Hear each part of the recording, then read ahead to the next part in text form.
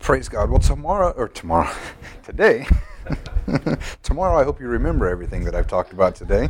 But today we're going to talk about, this is a subject that is I've thought about often, because what I want to talk today is the answer to what do you say. We live in a world, or rather, a time where God's going to be asking us to do stuff. God is always talking to you, and He has a call on your life. And what I want to talk about today is what is going to be your answer. It's our choice to answer God, whether we'll say, "Yes, Lord, here I am," or to turn and run the other way. And everything in our life everything that we do, Christian, non-Christian, secular, is a result of a decision that we have made. You came to church this morning because you got up and you made the decision, that's where I'm going to be today. You go to work every morning because you get up and you make the decision that you're going to go to work because you've made the decision to take care of your family, to make sure they eat and have a place over their head. Everything that we do in our life is the result of a decision. Now, in the Christian world, and when we work for God, the decisions that we make should be as a result of what He would like in our life, as a result of His will in our life. And matter of fact, doing the right thing for the wrong reason is almost as bad as doing the wrong thing. For instance, if we're giving, and we're talking about tithing this morning, if you give as a act of, this is what I have to do, this is this thing that I have to do, but not out of joyful in your heart, that's almost as bad as not giving at all. We give to honor God as a choice to honor Him. When we do, a lot of churches have programs, and when these programs are just done, the choice to do them is just done to meet a need, to run as a program in and of themselves. They've lost focus on what truly is. The decision made for these programs to reach people for the lost is different than just doing them just to do them. But the truth is, we all have a choice to make. God has a call in your life. He has something planned for you. The question is, what do you say? Do you say, "Yes, Lord, here I am"? Or do you go turn running the other way? And I know in my life, I found that it's not that I don't hear God. There's a lot of it say, I don't know, how do I know God's speaking to me? How do I know He's talking to me? Me personally, I hear God pretty clearly most of the time. But you know what my problem is there have been times in my life that I've heard God and I've just chosen to ignore Him. I don't know if that's happened to anybody else, but you're coming up to a temptation in your life, or there's a point, and you hear God in the back of your voice saying, I have freed you from that. I remember when I was trying to quit smoking, that's what would happen. I would try to quit, and I would hear God saying, "You're free from this," and the temptation would be coming, and I would say, "God, I'll just be free tomorrow." And then I would pick up and do these things that God has rightfully paid for me to be free from. So there's many times in my life, like I said, it's not that I don't hear them, but I make a poor choice. I don't say, "Yes, Lord, here I am." I say, "Hey, give me a little bit more time to do what I'm doing, and then I'll come your way, God." So we're going to talk about today, what do you say? In Genesis 2:15 through 17, we find that it begins, in the beginning, for man, it started with choice. In Genesis 2, chapter 15, it says, "Then the Lord God took the man and put him into the Garden of Eden to cultivate it and to keep it. The Lord God commanded the man, saying, 'From any tree of the garden you may eat freely, but from the tree of the knowledge of good and evil you shall not eat. For in the day that you eat from it, you will surely die.'" From the very beginning, man had a choice to make. Is he going to listen to God and be obedient and eat from any tree in the garden? Or is he going to choose not to? And we know how this all plays out. The woman is tempted by the devil, and she brings Adam along with her, and they eat from the one tree in the entire garden they're not allowed to eat from. They're coerced into making a bad choice. But that's how it works in our lives. We've been given free will by God to make these choices. And I've often asked, why did we even get this choice in the first place? I mean, wouldn't our life be better if the tree just wasn't there, if there was never a choice, we just had to live the life that God put out for us? But the truth is, there's no relationship without free will. Without free will, we cannot have any kind of lasting relationship. If my wife loved me because she had no choice. It's like these kidnappers that kidnap women and try to force them into a relationship. That's no relationship. That's not a relationship at all. There's no fulfillment. There's no love. There's no anything for that. It's like a robot. You might as well just go get something programmed. So the question is would life really be better if we would have never been given the choice? Would life really be better if everything was scripted and everything was rote? It would be more like an army of robots on this earth rather than living beings that can have a relationship of love and trust with God. Because we have this free will, this choice, we actually get to enjoy things. We get to have emotion. We get to enjoy and have hope and success and triumph. All these things are available because we have a choice to do these things. This incredible relationship that we have with God, this opportunity to be on one-to-one friendship level with God, a God who loves us so much that he gave everything, was because of choice. Because we could never have that kind of relationship with him if we didn't have the opportunity to run the other way. And in Luke chapter 1, verses 30 through 38, we're going to start talking about Mary, the choice that she had to make. The angel said to her in verse 30, "Do not be afraid, Mary, for you have found favor with God. And behold, you will conceive in your womb and bear a son, and you shall name him Jesus. He will be great and will be called the Son of the Most High. And the Lord God will give him the throne of his father David, and he will reign over the house of Jacob forever, and his kingdom will have no end." Mary said to the angel, "How can this be, since I am a virgin?" And the angel answered and said to her, "The Holy Spirit will come upon you, and the power of the Most High will overshadow you. And for that reason the Holy Child shall be called the Son of God. And behold, even your relative Elizabeth has also conceived a son in her old age, and she who is called barren is now in her 6th month, for nothing will be impossible with God." And Mary said, "Behold the bondslave of the Lord, may it be done to me according to your word." And the angel departed from her. Now this is an incredibly amazing story. Mary was probably 16-ish, somewhere around there. She's a very young woman, 16, 18. And she's betrothed to Joseph. They're going to get married. They're engaged.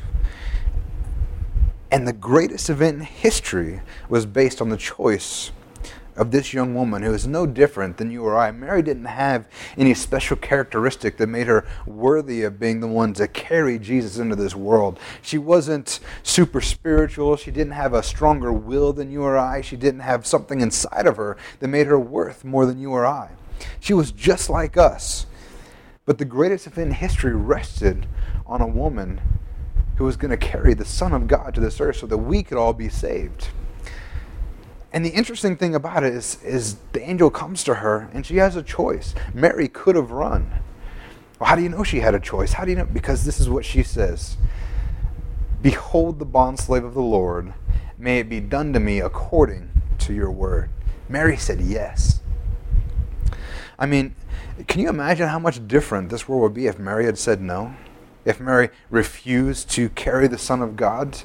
I mean, because she's about to, imagine the world back then. This is a world today, we have special programs in high school for teenagers that get pregnant so they don't have to pay for daycare. They don't have to drop out of school. There's actually daycares in high school and you can bring your kids in. We have classes in high school that teach 13, 14-year-olds how to take care of a baby. We have all this stuff. And today, a young girl getting pregnant out of wedlock or just in general, just thought nothing of. It's...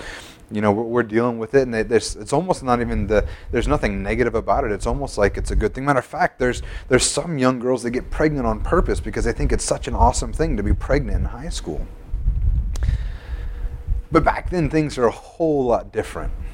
They're not married yet, and if she gets pregnant, sex outside of marriage back then was not happening. That was a big no-no. Matter of fact, they would stone you for that. And if she got pregnant, they would stone her for that. They would kill her for doing this. Now, when the angel came to her, I imagine this is running through her head. What is this going to cost me? What is going to happen if this happens? But she starts off and not in saying, "No, I won't do this for Lord." She's like, "How is this going to happen?" She starts in disbelief. "How can this be since I am a virgin?" She's like, how are you going to do this? This can't happen. But then the angel tells her how it's going to be, and she says, "You know what? May it be done according to your word." She agrees. But I can't imagine what she would have had to go through to deal with this world knowing that she's going to be pregnant. People are going to know that she's not married. People are going to know this all happened. And she's going to have to deal with that ridicule. She's going to have to deal with, truthfully, the possibility of death, especially as we'll read here coming next, if Joseph wasn't the man that he was. In Matthew 1, verses 18 through 21, it says, "Now the birth of Jesus Christ was as follows. When his mother Mary had been betrothed to Joseph, before they came together, she was found to be with a child by the Holy Spirit. And Joseph, her husband, being a righteous man and not wanting to disgrace her, planned to send her away secretly." Here we begin to see the heart of Joseph, a man who instead of dragging her out into the streets and publicly defaming her and showing all these things, says, "You know what? I'm not staying with you. You went and gotten pregnant somehow. I mean, I know it wasn't by me." So he plans to send her away. He's like, I'm not going to marry you, but he's not vindictive. He's not mean about it. He's just going to send her away quietly. But then it says, "But when he had considered this, behold, an angel of the Lord appeared to him in a dream, saying, 'Joseph, son of David, do not be afraid to take Mary as your wife, for the child who has been conceived in her is of the Holy Spirit. She will bear a son, and you shall call his name Jesus, for he will save his people from their sins.'" Joseph has a dream about this angel who says, it's okay, it's okay. A lot of us seem to think that if we were living in these times, it would be so easy to be obedient to God. It'd be so easy to follow what he has to say. Because Joseph had an angel come to him, but an angel didn't physically manifest in front of Joseph. He had a dream. What if he woke up the next morning and went, "That was weird.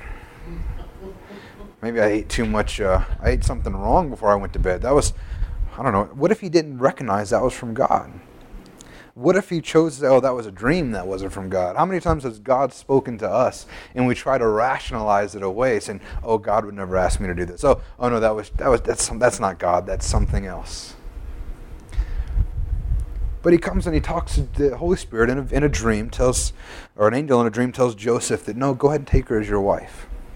So we have this man who now has to live his life with, I wonder how long till the gospel was being preached it took for people to realize that Jesus was the Christ, that the son of Mary was Jesus Christ. He was their Savior. Even till Jesus is in his mid-30s, people are saying, "Who is this? Isn't he? Don't we know his mom? Don't we know his dad?" His whole life he grew up being thought of as the child that was born out of wedlock. They're living their lives with people pointing and saying, that's the one, that's not even Joseph's son, or they slept together beforehand, they're doing these things wrong, and they're going through life with people judging them and looking at them like that. We seem to think that Joseph and Mary just had it super easy. Back in the Bible days when God told somebody to do something, man, it was just like smooth sailing after they told him. And we talked about last week or the week before last with Joseph, who all the struggles he went through when God gave him a vision. But the truth is that they had to make a decision that we were going to go forward this. When the angel came to Joseph could have just ran and turned the other way. He said, "No, I'm not dealing with this. Sorry, Lord, you're going to have to find somebody else." And their life would have been a whole lot different. Jesus wouldn't have grew up with a father. Mary would have probably been outcast and homeless and not had anywhere to live. The story could have turned out so much differently. So my question is to you, when God speaks to you, what is your answer? Are you going to say yes like Joseph and Mary? Or do we turn and run the other way? See, the problem with turning and running the other way and being disobedient is we begin to introduce problems in our life. Not saying that when you follow God fully, you're not going to have problems, but if you don't follow God, you're guaranteed to have problems, and you don't have the strength in God with you to overcome these unless you turn back towards Him. In Numbers 14:28 through 30, it says, "Say to them, as I live, says the Lord, just as you have spoken in my hearing, so I will surely do to you. Your corpses will fall in this wilderness, even all your numbered men, according to your complete number, from 20 years old and upward, who have grumbled against me. Surely you shall not come into the land in which I swore to settle you, except Caleb, the son of Jephunneh, and Joshua, the son of Nun."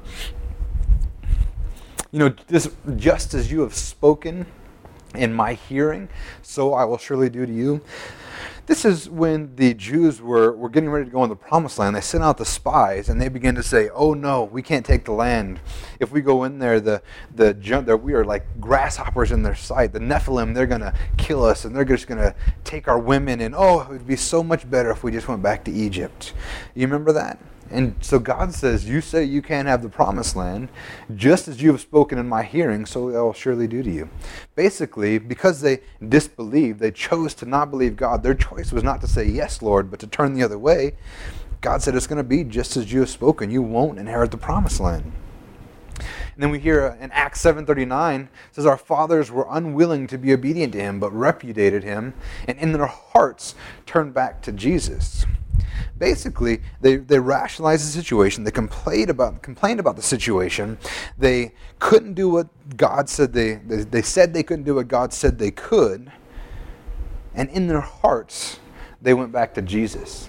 You know that you can, on the surface, on the outside, look like you're going one direction, but internally with your heart, the attitude of your heart says you're not trusting God, says you're not moving forward.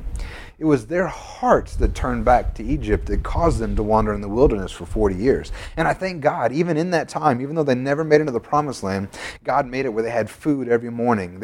Every need was met. Their shoes actually grew with their feet. Can you imagine? They would be so much cheaper if my kids' Vans grew with their feet and didn't wear out. The clothes didn't wear out. And then in Hebrews 3:18-19 it says, in whom did he swear that they would not enter his rest, but to those who were disobedient? So we see that they were not able to enter because of unbelief. You know, they didn't believe that God had the best thing for them. They thought that God was sending them in to be destroyed by the people in that land, that the giants lived in that land. You know, God says, will you go into the promised land? And because they didn't believe he would do what he said he would do, they turned and ran the other way. You know, there's times that God's going to ask you to do things, and you're going to say, can I do this? I mean, when God told me I was going to be a pastor, it was probably a year or two before I finally said, all right, God, I'll do it. Because I sat and I argued violently with God, because that's not what I wanted to do. I think I've told you guys my story. There was a time in high school when I was sitting next to my best friend at the time. His dad was a pastor, and he said, I said, you know what, I really appreciate what your dad's doing, but there's no way I could ever be a pastor. I would recommend, if you don't want to be a pastor, not to say that out loud. But, you know, God says, no, yes, you can. And, you know, today I'm doing it, not by my own strength, because I trust God, and he's pulling me through that. And the successes that we've had here is because God is faithful. Because I'm not that bright, and I'm not that great of a speaker. I don't know the Bible as well as I think I should. Any of you think that you don't know the Bible as well as you should? That's why you don't talk to people? You know more of the Bible than pastors in Africa. And you guys think that's crazy, but it's true. There's pastors in Africa pastoring small churches and villages that don't know but a thumbnail, you know, a pinky finger of what you know. You know enough to tell people about Jesus. You know enough. And God will give you the words to speak.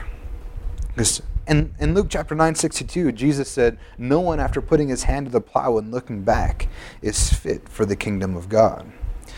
You know, it says here that they turned back towards Egypt. They were looking back towards what they had. They wanted the leeks and they wanted to be slaves again. They wanted to do more bricks. But the truth is that, just like Jesus said, no one after putting his hand to the plow and looking back is fit for the kingdom of God. What he's saying is that once you decide to do it, once you give your life to God, keep looking forward. Don't look back at what you used to have and desire that in your heart, because it is nothing compared to what you have. You know, when Elijah went and found, I forget who come. Elijah went and found Elisha. Who's first, Joseph? Elisha's second, right? Yeah, I'm sorry, blanking. I forgot it's alphabetical. When Elijah went to go find Elisha, he's out in the field. And it's such a funny story because Elijah really doesn't want to do this. It just seems like such an inconvenience to Elijah. He walks up to him and says, here's my mantle, you're going to be the next prophet, and just turns around and walks away. Doesn't talk to him, says, you're it, and walks away. And I'm reading this and I'm like, man, he just really didn't want to go talk to this guy. But what Elijah does is amazing. Or Elisha, what he does is he takes his plow and he breaks it apart and he uses that wood, kills his oxen that was pulling the plow and sacrifices them to God and follows after Elijah. And what he was doing was saying that, you know what, I can never come back. How many know that if you're a farmer and you destroy your tools and give them to God, you can't go back to plowing the field now that your plow is on fire and your oxen has been sacrificed to God? You know, Elijah said, I'm not turning back. I will follow God. And that's what we should do in our lives as well. We shouldn't be disobedient and turn our hearts back to Egypt, to our Egypt. That was what you came from, what you had. But keep looking forward to your promised land in God. The truth is, when we're unobedient to God, it doesn't mean that we're going to go to hell. It doesn't mean that you're damned eternally. Because you can still be saved, but be disobedient to God. These folks here, they were disobedient, but God still took care of them. But you know that they didn't have the blessing and the promise that God wanted in their life, because they didn't say, here I am, but they turned and ran the other way. And in 1 Kings 13:15 through 19, it says, Then he said to him, Come home with me and eat bread. And he said, I cannot return with you, nor go with you, nor will I eat bread or drink water with you in this place. For a command came to me by the word of the Lord. You shall eat no bread nor drink water there. Do not return by going the way which you came. And he said to him, I also am a prophet like you. And an angel spoke to me by the word of the Lord, saying, Bring him back with you to your house, that he may eat bread and drink water. But he lied to him, so he went back with him and ate bread in his house and drank water. So this is a prophecy concerning Josiah, one of the Old Testament prophets. And he actually goes to, this prophet gave a prophecy concerning Josiah, saying that he would burn the priests of high places on the altar. The sign to prove this was the word of God, was the altar cracking, ashes pouring out. Now this prophet Josiah goes to see Jeroboam. Jeroboam hears this prophecy, stretches his hand out to the young prophet, saying, Seize him. So Josiah goes, prophesies this to Jeroboam, the king of the time.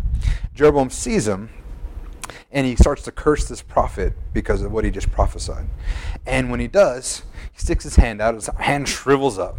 Then he says, All right, Josiah, prophesy again so my hand can be normal. He goes and so Josiah does. Jeroboam's hand goes back to normal. Jeroboam asks the man to stay with him for food and water as reward for healing him. And the prophet says, No, God told me in verse 13:9 that you shall eat no bread nor drink no water nor return by which the way you came. So that's the quick backstory, if that made any sense. So anyway, he's going home and he runs into this old prophet, the prophet before him, no longer hearing from God. I think he's a little bit jealous. And he says, Oh no, come and stay and eat with me. And Josiah says, No, God told me not to eat any bread or drink any water, nor go the way I came. So this old prophet, lies to him and says, No, go ahead and eat with me. I had a vision from the Lord. You can go and eat with me. So the thing is, Josiah hears the word of the Lord. God's speaking to him. There's no doubt that God is speaking to him. And he begins by being obedient. He tells Jeroboam, Sorry, I can't eat and drink with you. I have to do what God says, and I have to go now by a different way. And he begins to be obedient. But when we're obedient to God, you have to understand that the devil is going to instantly try to distract you. He's going to instantly try to work in your life and make you not do what God wants in your life. Like we said before, God has blessing planned for your life. He has stuff he wants to do with you. But if we're distracted and we're disobedient, then the enemy can actually make us less effective for God. So as we keep reading, it says, Now it came about as they were sitting down at the table. This is 1 Kings 13:20 through 24. Now it came about as they were sitting down at the table that the word of the Lord came to the prophet who had brought him back. This is the old prophet. And he's sitting and eating with him. And he says, And he cried to the man of God who came from Judah, saying, Thus says the Lord, because you have disobeyed the command of the Lord, you have not observed the commandment which the Lord your God commanded you, but you have returned and eaten bread and drunk water in the place in which he said to you, Eat no bread and drink no water. Your body shall not come to the grave of your fathers. It came about after he had eaten bread and after he had drunk that he saddled the donkey for him, for the prophet whom he had brought back. Now when he had gone, a lion met him on the way and killed him. and his body was thrown on the road with a donkey standing beside it. The lion also was standing beside the body. Now this story caused me all kinds of like, why did this happen? The guy he was told not to eat and drink. He gets lied to by a prophet. He eats and drinks with the guy. Now the prophet suddenly has a real prophecy from God and says, now because of this, you're going to die. And I was like, all I did was have some food. And God killed him.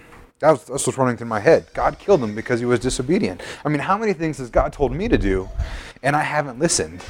Is God going to strike me down dead? But then I had a revelation of what's going on here. God doesn't actually kill the guy for what's going on. If you read, he gets eaten by a lion.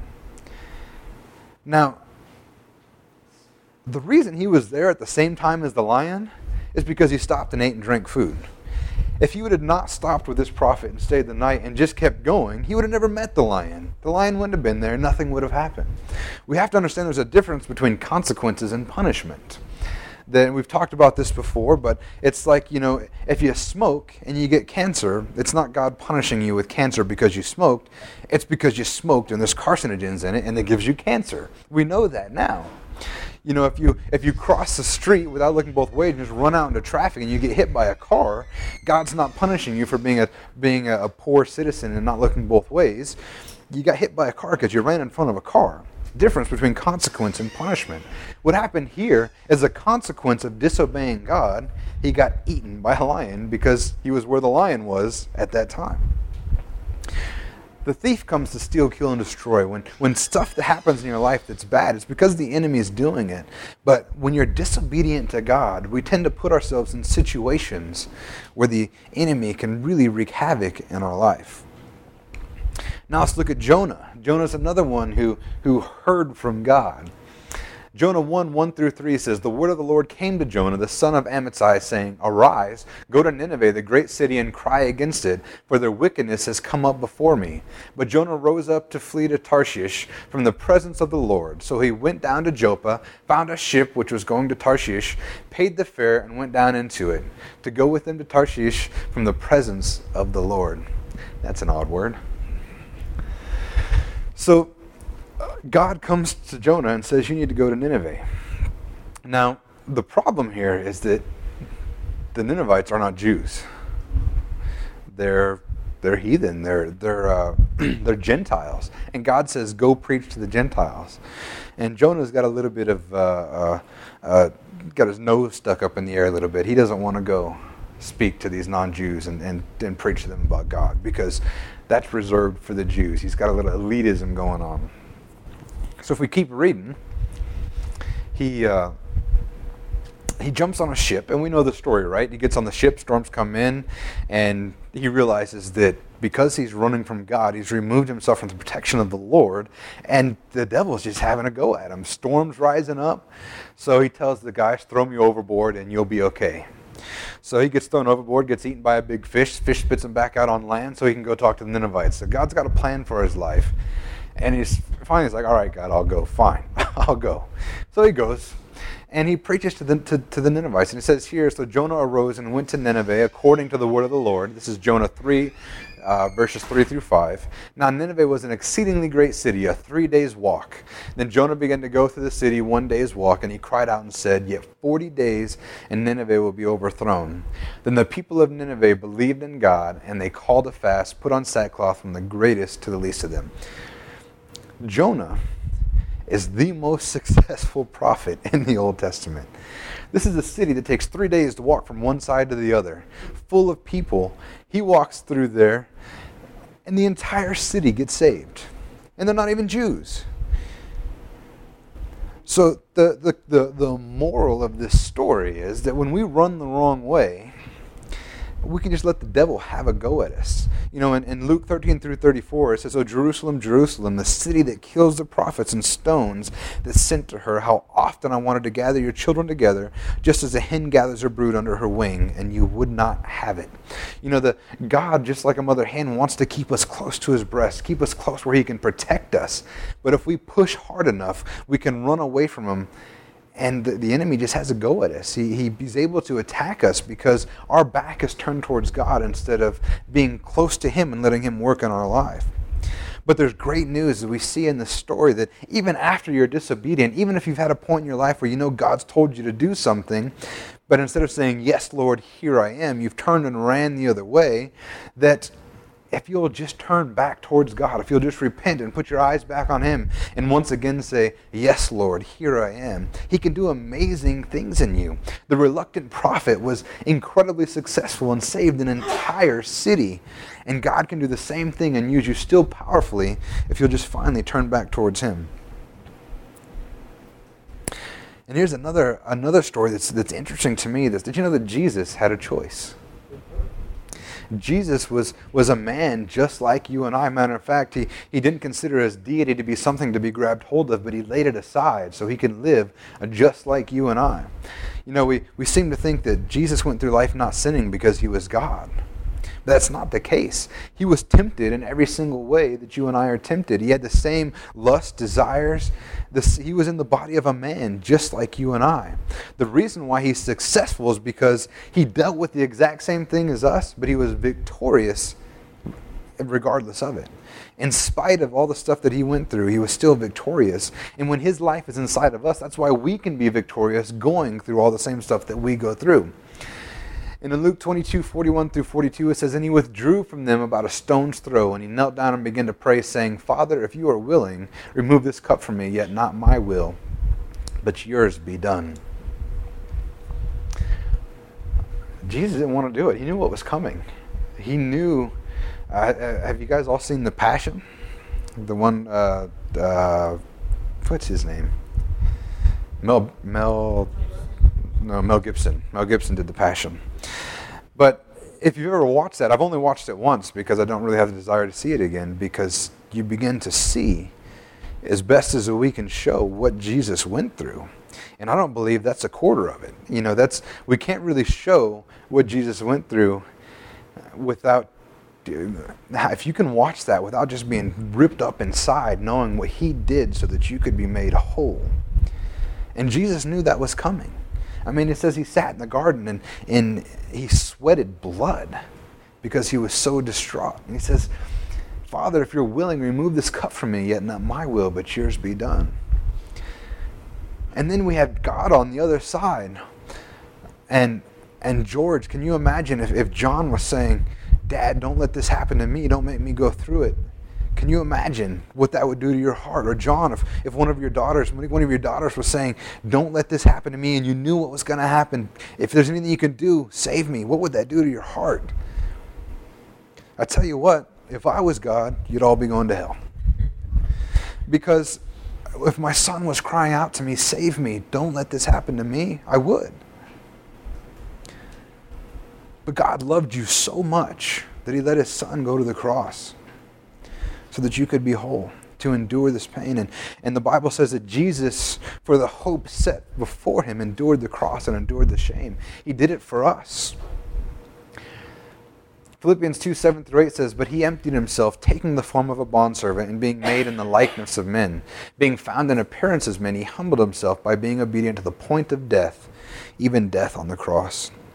Jesus, just like you or I, was a man. He had the same thoughts, desires, wants, needs as us. And he had a choice. And I thank God that he said, yes, Lord, here I am. Because we'd be living in a terribly different world today if he had not. But you say, well, I don't have something that big to accomplish. You know, God's not sending me to save the world. What choice can I make that'll have an impact? What is God asking me to do that I need to say yes to? You know, it doesn't have to be something huge like saving the world to be obedient to God, to say yes. A lot of it's just when God says, hey, go tell your friend about me, say yes.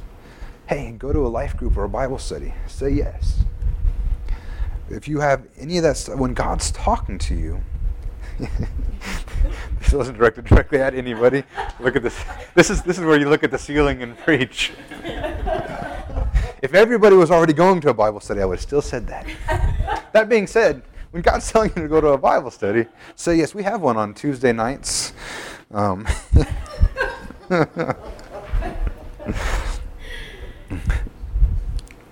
Praise God. In Acts 26, 19 through 20, Paul's talking to King Agrippa, and he says, I did not prove to be disobedient to the heavenly vision, but kept declaring both to those of Damascus first and also at Jerusalem, and then throughout all the region of Judea, and even to the Gentiles, that they should repent and turn to God, performing deeds appropriate to repentance.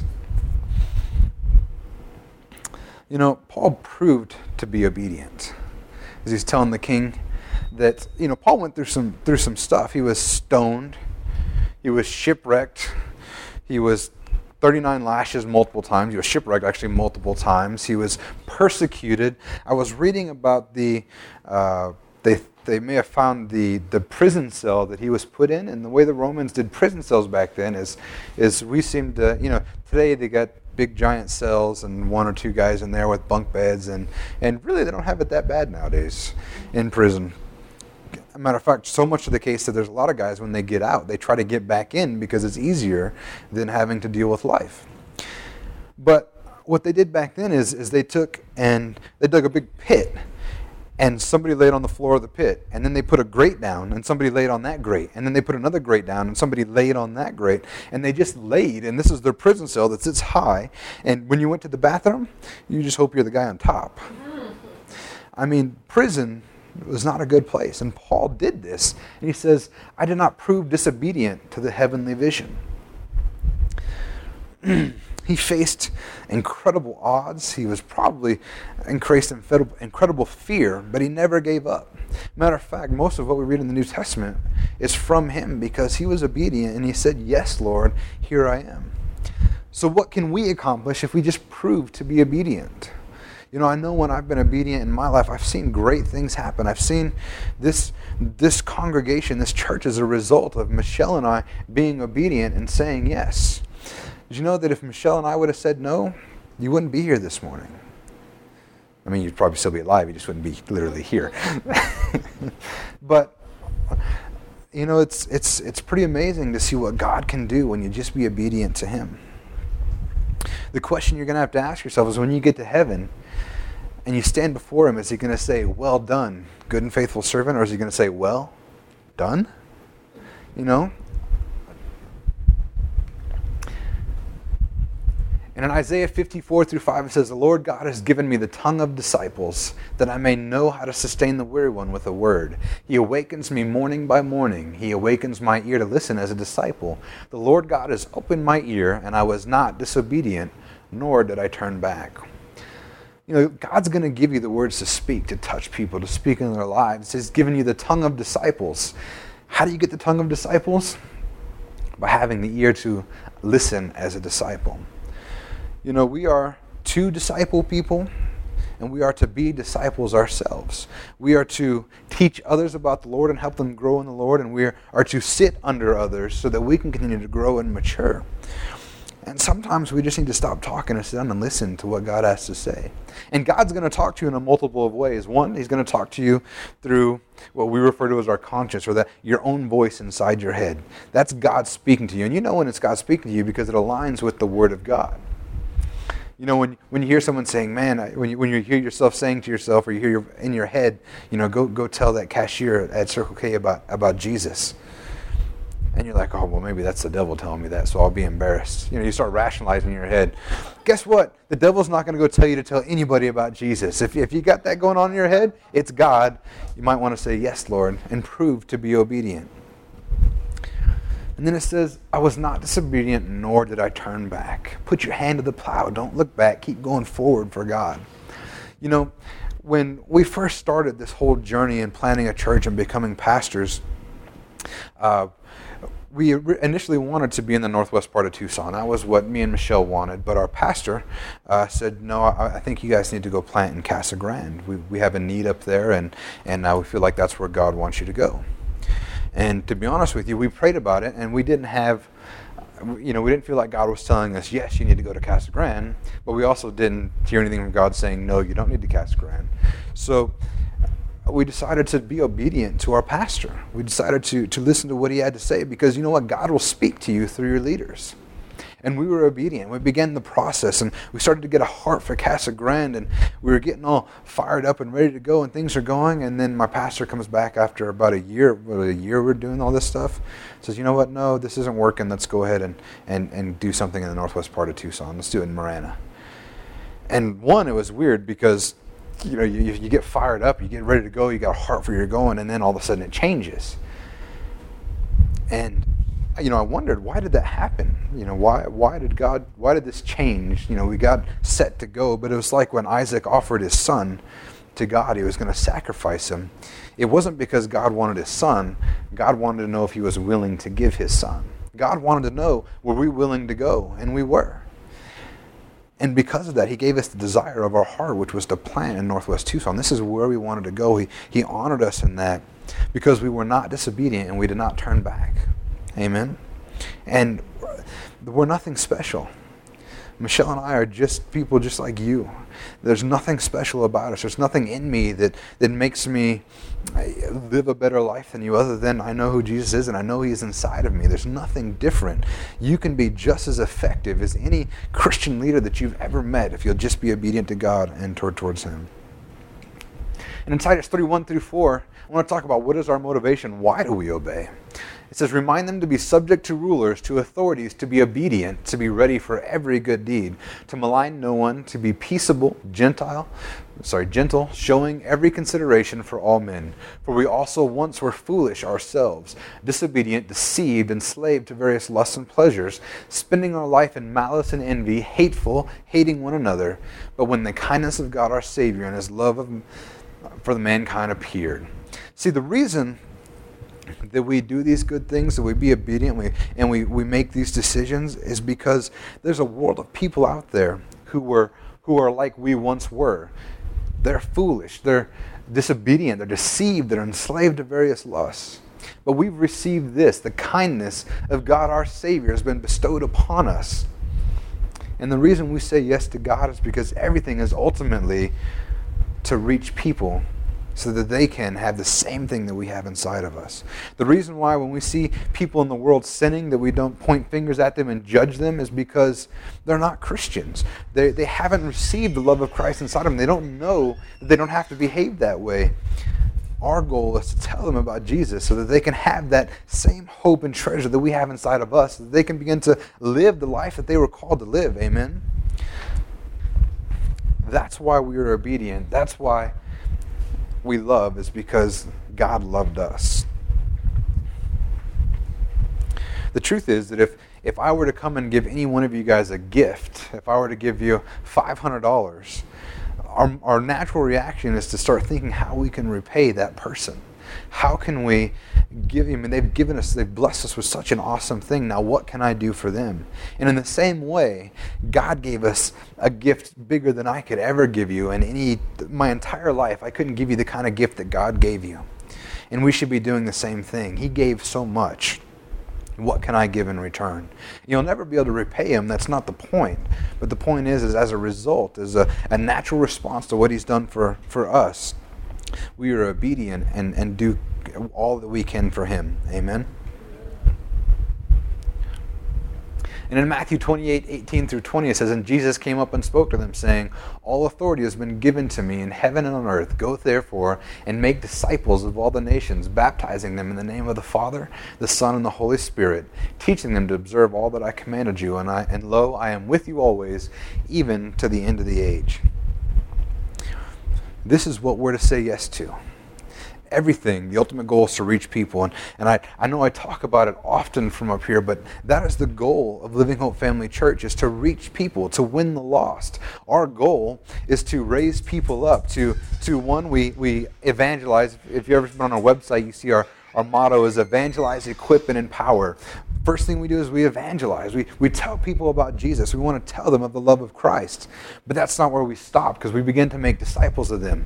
Like it says here, not go for and make converts, but go for and make disciples of all the nations. So we take people and we bring them in and we begin to get them involved in Bible studies, and we spend time with them. That's the reason why that we have lunch after churches, so we can spend time and begin to grow together. That's the reason why we try to have the barbecues and stuff, so we can spend time together and grow and we can disciple one another. And then we equip. That's the second part, is equipping, the discipling. And finally, the last part is empower. And empowering is basically you get somebody saved, you teach them, and then you empower them to go out and do the same thing.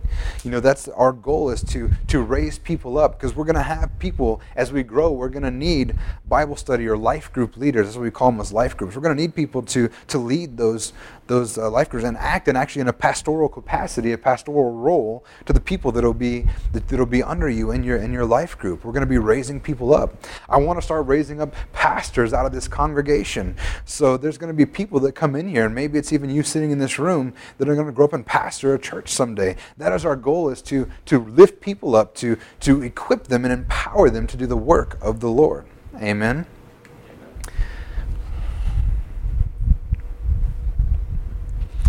And in 2 Timothy 2:1-2, it says, "You therefore, my son, be strong in the grace that is in Christ Jesus. The things which you have heard from me in the presence of many witnesses, entrust these to faithful men who will be able to teach others."